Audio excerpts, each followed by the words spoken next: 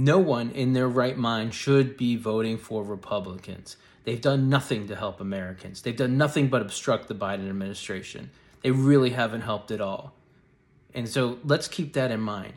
Also, they're run by that maniac Donald Trump. He still runs their party. Let's not forget that. And he's set to announce in the next 2 weeks or so. So let's take this very seriously.